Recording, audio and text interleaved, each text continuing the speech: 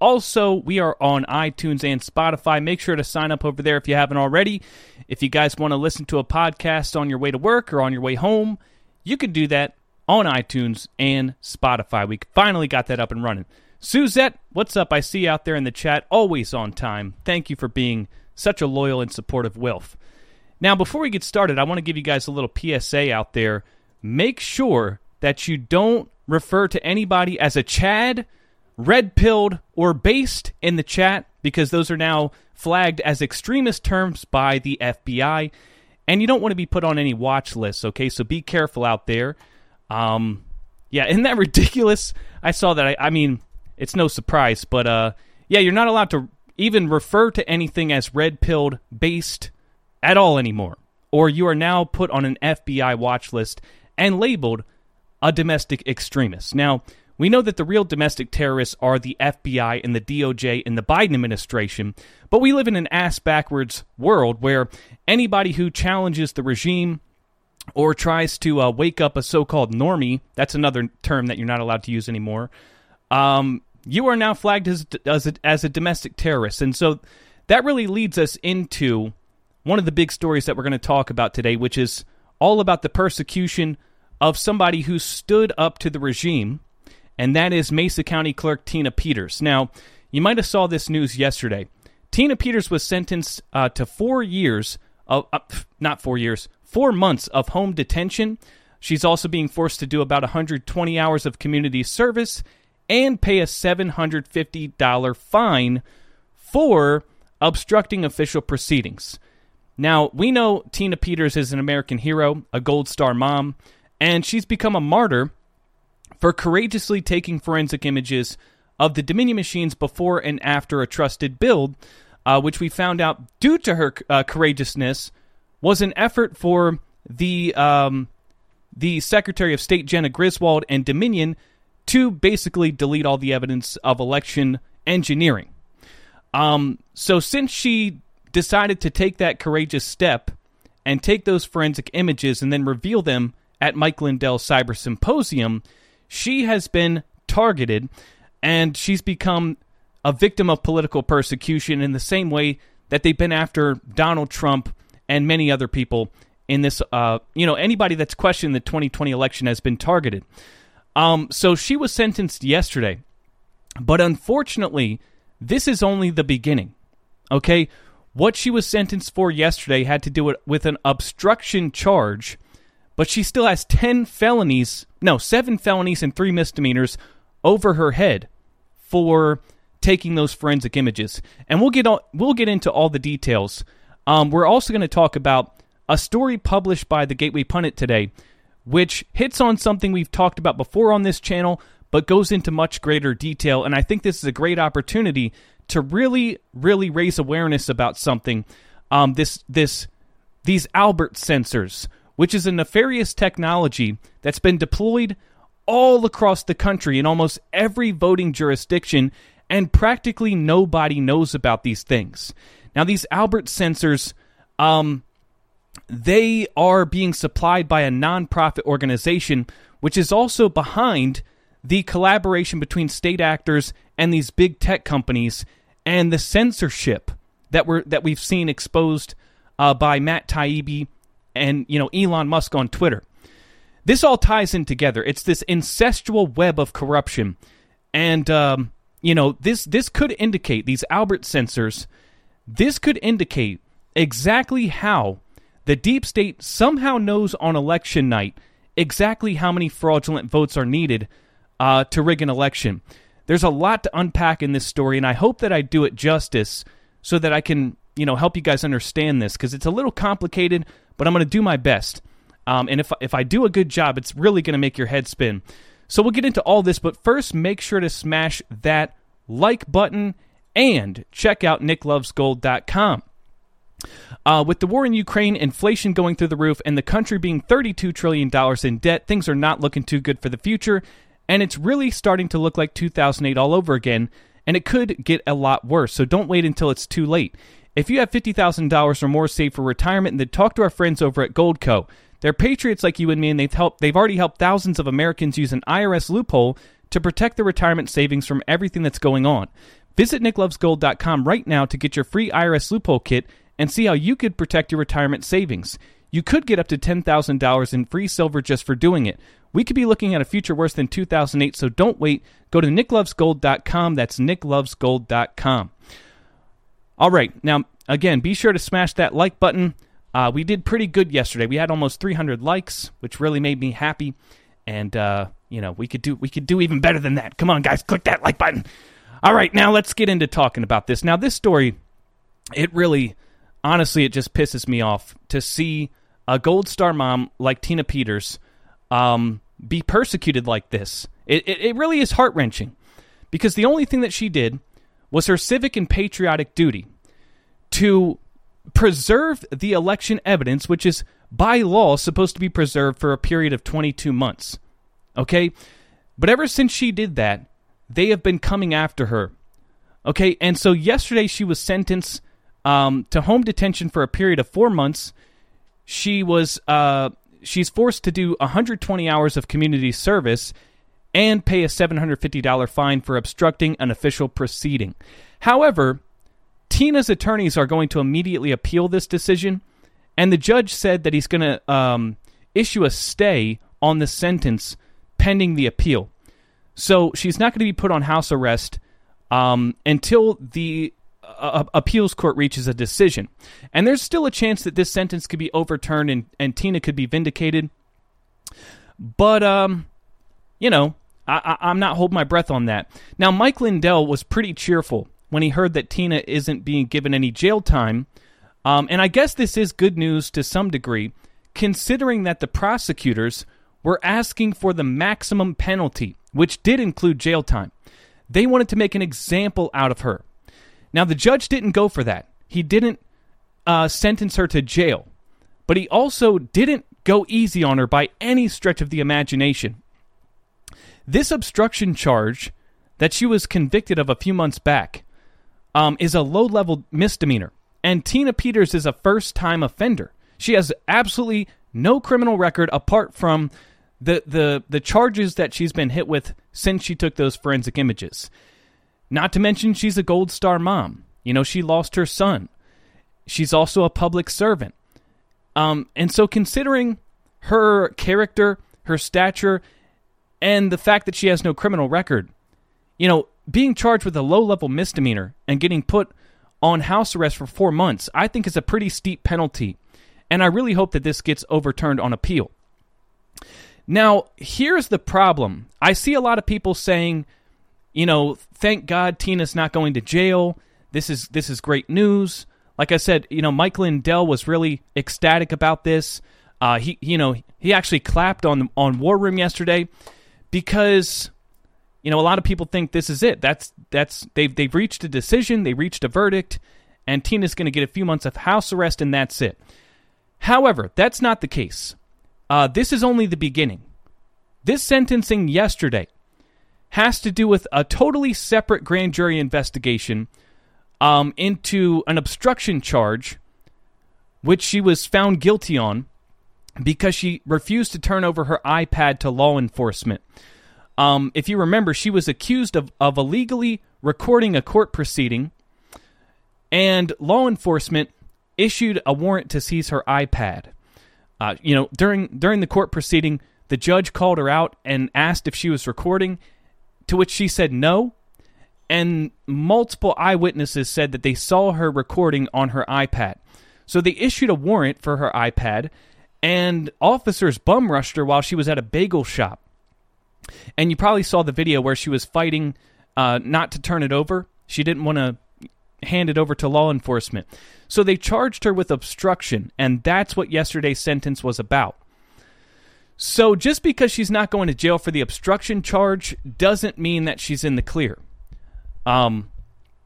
There's still 10 charges over her head, 7 of which are felonies, 3 of which are misdemeanors, and include charges of conspiracy, of identity theft, misconduct, and so the jury still hasn't reached a decision in that other grand jury investigating her for taking the forensic images. Okay? Now, the problem that Tina Peters has is that, one, the judge in that, presiding over the other case really has it out for her and wants her in jail.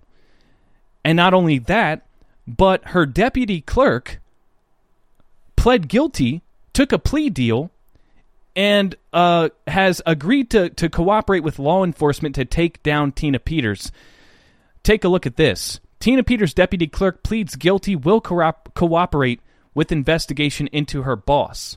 Prosecutors looking to build their case against Mesa County Clerk Tina Peters have gained a potentially important asset in their investigation: the cooperation of Peters' deputy clerk Belinda Nicely.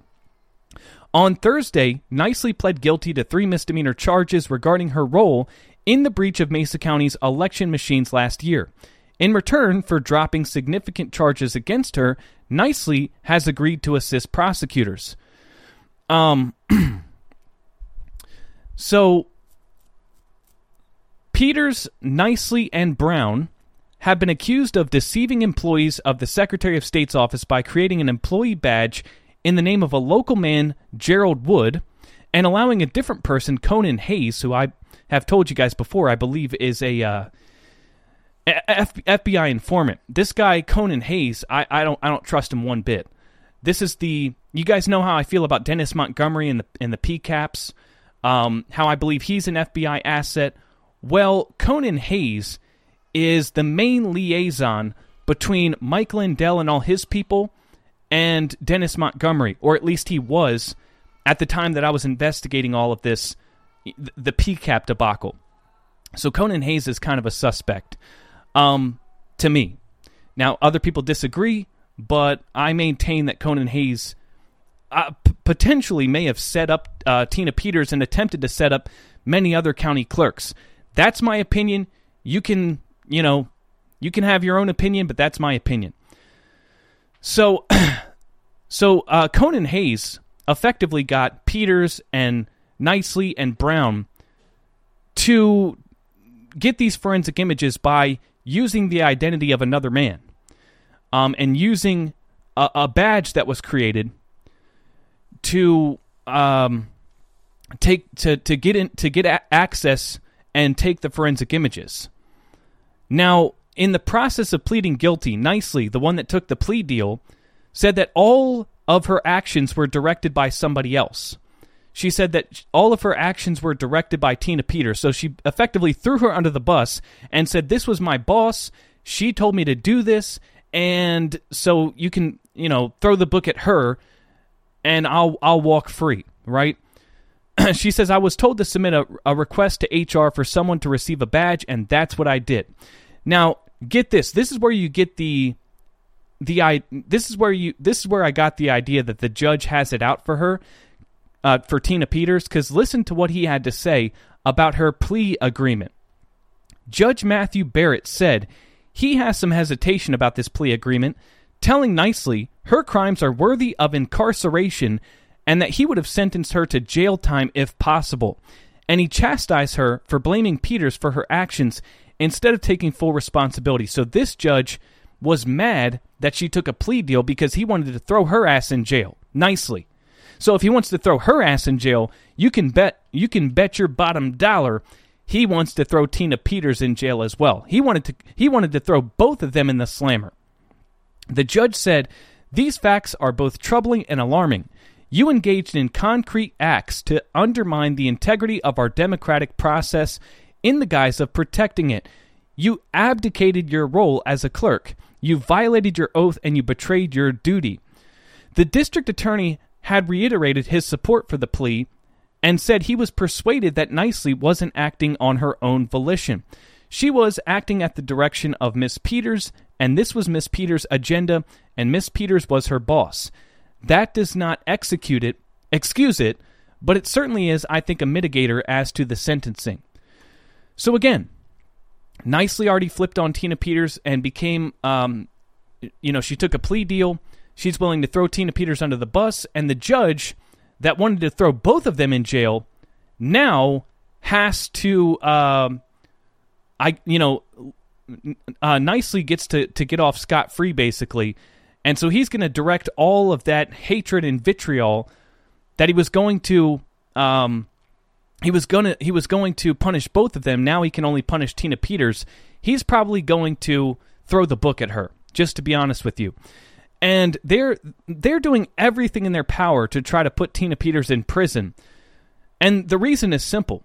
So that no one ever dares to stand up to the regime and expose the rigged election system ever again. That's what communist regimes do. When you stand up to the regime, they punish you to the fullest extent of the law. But when you aid and abet the regime, then you can commit crimes against humanity and face no consequences whatsoever. And so I think this is just the beginning of I think that things are going to get a lot worse for Tina Peters. That's just me being honest. And I believe that we owe our utmost respect and gratitude to Tina Peters for putting it all on the line, putting her freedom on the line. You know, you guys saw that presentation from Mark Cook recently where he exposed that you can flip an election on a Dominion machine with the click of a button or a USB drive or a cell phone. All of that was revealed based on the forensic images taken by Tina Peters. You saw the Mesa 3 report from Jeff O'Donnell. You learned that when Dominion comes in to do a trusted build, they're actually coming in to destroy the evidence. We wouldn't know any of that if it weren't for Tina Peters. And they have. Let's think about it. You know, they've charged her with 7 felonies, 3 misdemeanors, and an obstruction charge. They banned her from overseeing the Mesa County's 2021 election. And by charging her, you know, Jenna Griswold weaponizing her office to attack Tina Peters, they effectively interfered with her campaign for Secretary of State by slapping her with all these indictments. They rigged the election against her for the director of Mark Zuckerberg's CTCL, Pam Anderson. We all saw the demonstrations from Jeff O'Donnell where the votes were completely flipped. And we know that that election was rigged because there's no way in hell that Republicans would vote for a Secretary of State in the primaries that was the director of Mark Zuckerberg's CTCL. There's no way. Not to mention, Tina Peters raised twice as much money as Pam Anderson. I mean, we know that election was fraudulent. And they also refused to allow her to inspect the ballots after they rigged the election, despite the fact that she put up money for it. So, I mean, they're going to do everything in their power to persecute her and make an example out of her, just like, you know, we're seeing across the board. They're doing it to Donald Trump. There's an effort to sanction Carrie Lake and her attorneys and all these other attorneys that have brought election challenges. And this is what they do in communist regimes. This is what they do. Now, we're going to move on to the next story. But first, please make sure to smash that like button. And also, just so you guys know, we're going to fire up another live stream over on Locals immediately after this show. And we're going to talk about Roger Stone coming out and basically saying that there's a chance that Trump could select RFK Jr. as a VP as sort of a unity ticket. And so I want to give you guys my thoughts on that. I know I've talked about it a little bit already, but I want to expand upon that. Now let's talk about a major story. This, I mean, I feel like the Gateway Pundit published this story, and it's a little bit all over the place and hard to follow. But there's some nuggets in this story. This is huge. This story was co-authored, by the way, by David and Aaron Clements, 2 election integrity warriors out in New Mexico that you've probably seen on this show once or twice.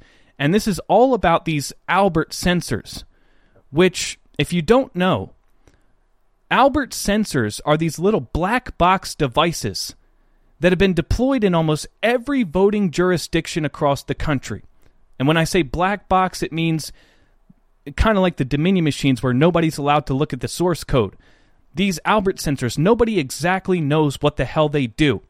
And because they're supplied by a nonprofit organization, they are pretty much exempt from oversight. So nobody can really, of course, when that's how they do this. Whenever they are, whenever they're implementing something like how Runbeck prints the ballots in Maricopa County, like, you know, Dominion, they are a private company. They always outsource the fraud to a third party entity so that they're exempt from oversight, and this is no different. Now, what these Albert sensors are advertised as is they're a device to monitor the network traffic in all these voting jurisdictions and function like an alert system. So if somebody were to try to hack in and manipulate an election, these Albert sensors are supposed to monitor the traffic, pick up on that, and then alert the county officials so that they can mitigate the threat. But, these things have already been proven to be unreliable.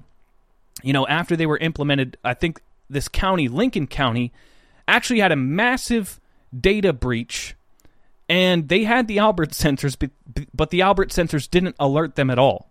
So they didn't even work. They didn't do what they were advertised to do. So for all we know, they don't even do what they don't even monitor and mitigate hacking. But there's also some very, very concerning details about these Albert sensors that the public needs to be aware of. First of all, like I said, they're provided by a nonprofit organization called the Center for Internet Security, which is a nonprofit group stationed in New York with like 300 employees and a $51 million budget, and they are funded primarily by the Department of Homeland Security. So as you know, CISA is a subsidiary of the DHS, and the CIS is kind of a subsidiary of CISA. Okay? Now, what they did after the 2016 election is they went around to all the voting jurisdictions and basically strong-armed them into signing an agreement to allow them to implement these Albert sensors. And these Albert sensors were completely free.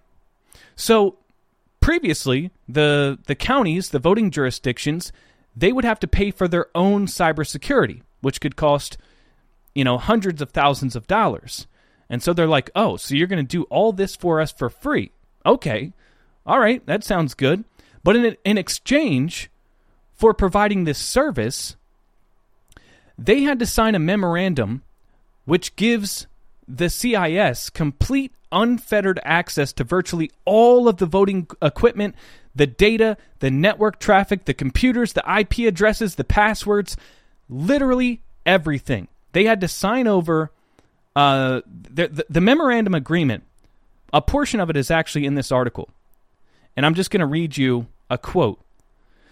The MOA requires the entity accepting its services to provide notice to its employees and contractors that they, quote, have no reasonable expectation of privacy regarding communications or data transiting, stored on or traveling to or from the Secretary of State county information systems, and any communications or data transiting, stored on or traveling to or from the Secretary of State county information system may be monitored, disclosed, or used for any lawful government purpose. So they make them sign a waiver, waiving your right to any expectation of privacy. They give them access to everything. Everything. Okay, now again, these Albert sensors, they monitor the network traffic.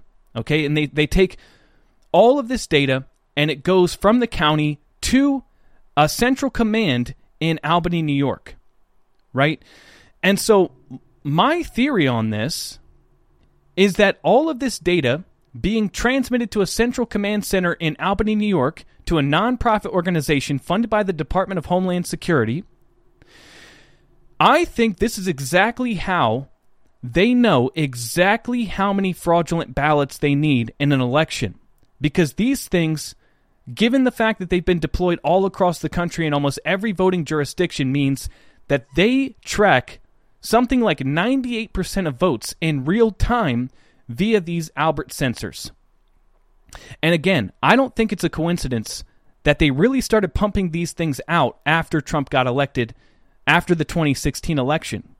I think they had a few of these things in the deep blue jurisdictions, but after Trump got elected, they quadrupled the amount of Albert sensors at rapid speed. And they did all of that under the guise of Russia collusion. If you guys remember, now we've talked about the significance of this before, okay? But Just before Trump was inaugurated, the DHS designated election systems as critical infrastructure under the Russia guise.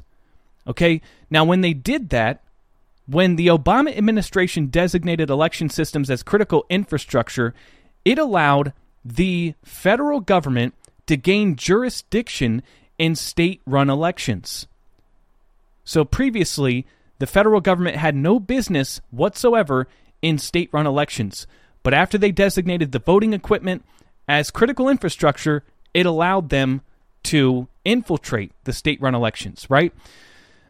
And so, in 2018, then they created CISA, which is the agency that is supposed to protect us from cyber attacks, election interference from Russia, and stuff like that, which was totally bogus. So they created a false narrative, and then they created a separate agency to protect us from something that clearly didn't even exist.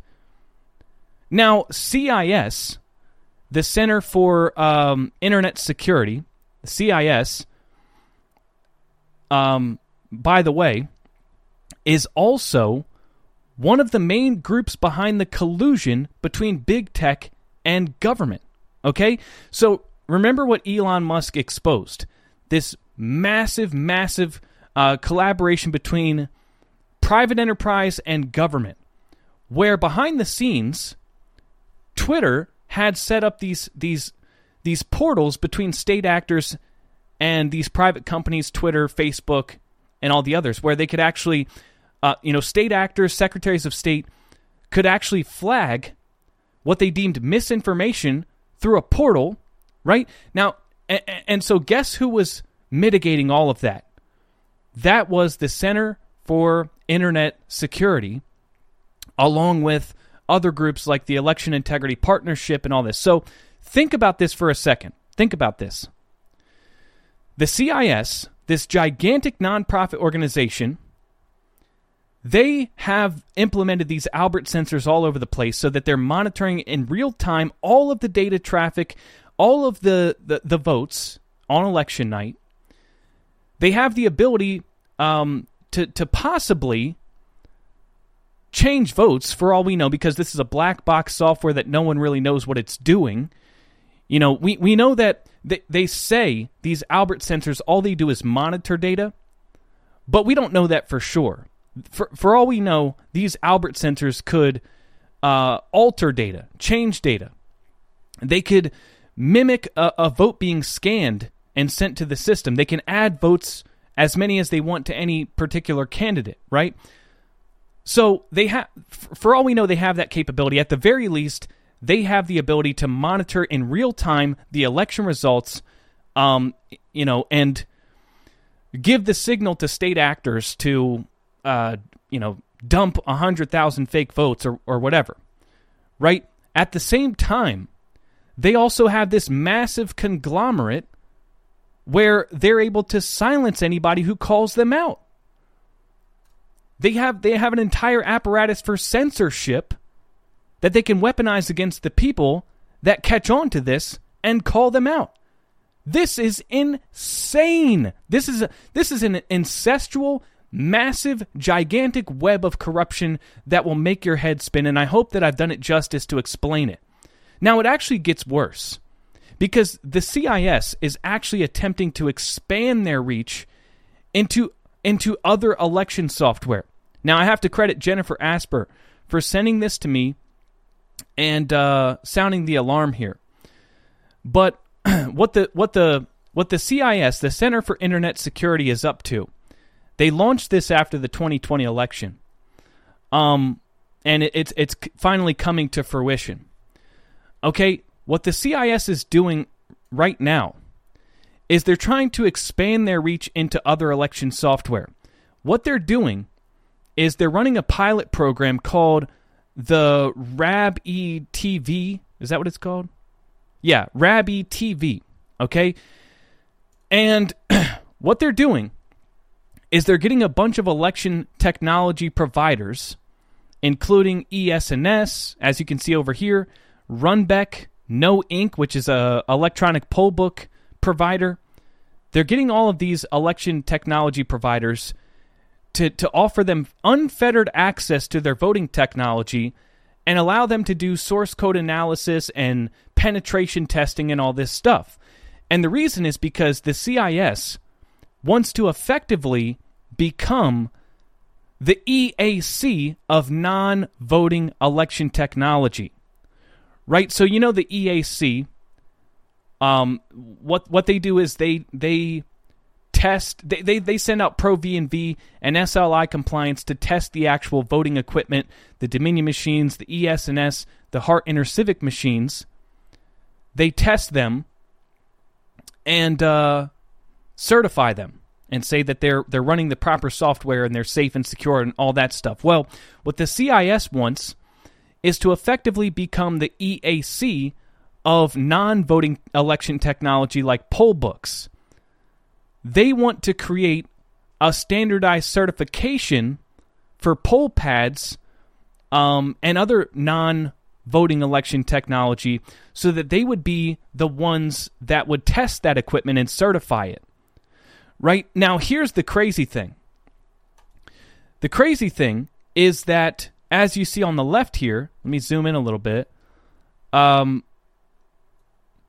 CIS, this published pilot study, they thank the Democracy Fund for its generous financial support in developing and piloting the RAB-E-TV process and this document's development. Now, the Democracy Fund is a hyper-partisan group that contributed millions of dollars to Mark Zuckerberg's Center for CTCL. And so they're funding the CIS in their effort to expand into becoming the standardized tester of non-voting election technology. This is absolutely crazy, ladies and gentlemen. And as I said before, the Gateway Pundit, they published an article about this, and I feel like it's a little bit confusing. There's so many different stories all wrapped in one. They do touch on this. They say in early 2020, just as the county was going into lockdown, CIS launched a new program called RAB-E-TV for verifying the security of non-voting election technology. Non-voting election technology includes electronic poll books, election night reporting, electronic ballot delivery, etc. And they go into a little bit of detail, but then it jumps to a whole nother story. So I've parsed through all this, and I wanted to give you guys a little presentation so you can wrap your mind around yet another way that our elections are compromised and how the federal government, the Department of Homeland Security, have infiltrated state-run elections. And I wanted you to very clearly see that this was all implemented under the guise of Russia collusion. A lot of this was happening during the Trump administration between 2016 and 2020, and I just don't think that Trump fully comprehended the size and the magnitude of the deep state and what they were willing to do to rig the 2020 election against him. Because now all of this stuff is in place, and now we have a communist Joe Biden in office. But these are the things that are going to be. This is what we're up against in the next election and all subsequent elections. Until something drastic happens. But in the meantime, our power is to expose this stuff. FOIA request all the communications between the CISA and the CIS and all these state actors, and put all this stuff on blast. And so that's what we're doing here in this show. Now, we got 377 people watching, 52 likes. We can do better than that. If you guys wouldn't mind smashing that like button. And what we're going to do now that we put these stories out there, is we're going to jump over to locals, fire up another show, and we're going to talk about a little bit about RFK Jr. potentially being the vice president for Trump in 2024, as Roger Stone has hinted at that as being a possibility. And we'll talk about some other things too, but I'll leave that as a surprise. So what you can do is click that red join button, go to nickmoseater.locals.com. It's going to be free to watch. You don't have to be a $5 supporter, but you can be, and that would be really cool. But you don't have to be, which is cool of me, right? No, okay, so we're going to shut this down. I want to thank you guys for tuning in. We'll be back tomorrow at 12:30 p.m. Eastern and Thursday. The schedule we've got going on right now is Monday through Thursday at 12:30 p.m. Eastern. So thanks for tuning in, and I will see you next time.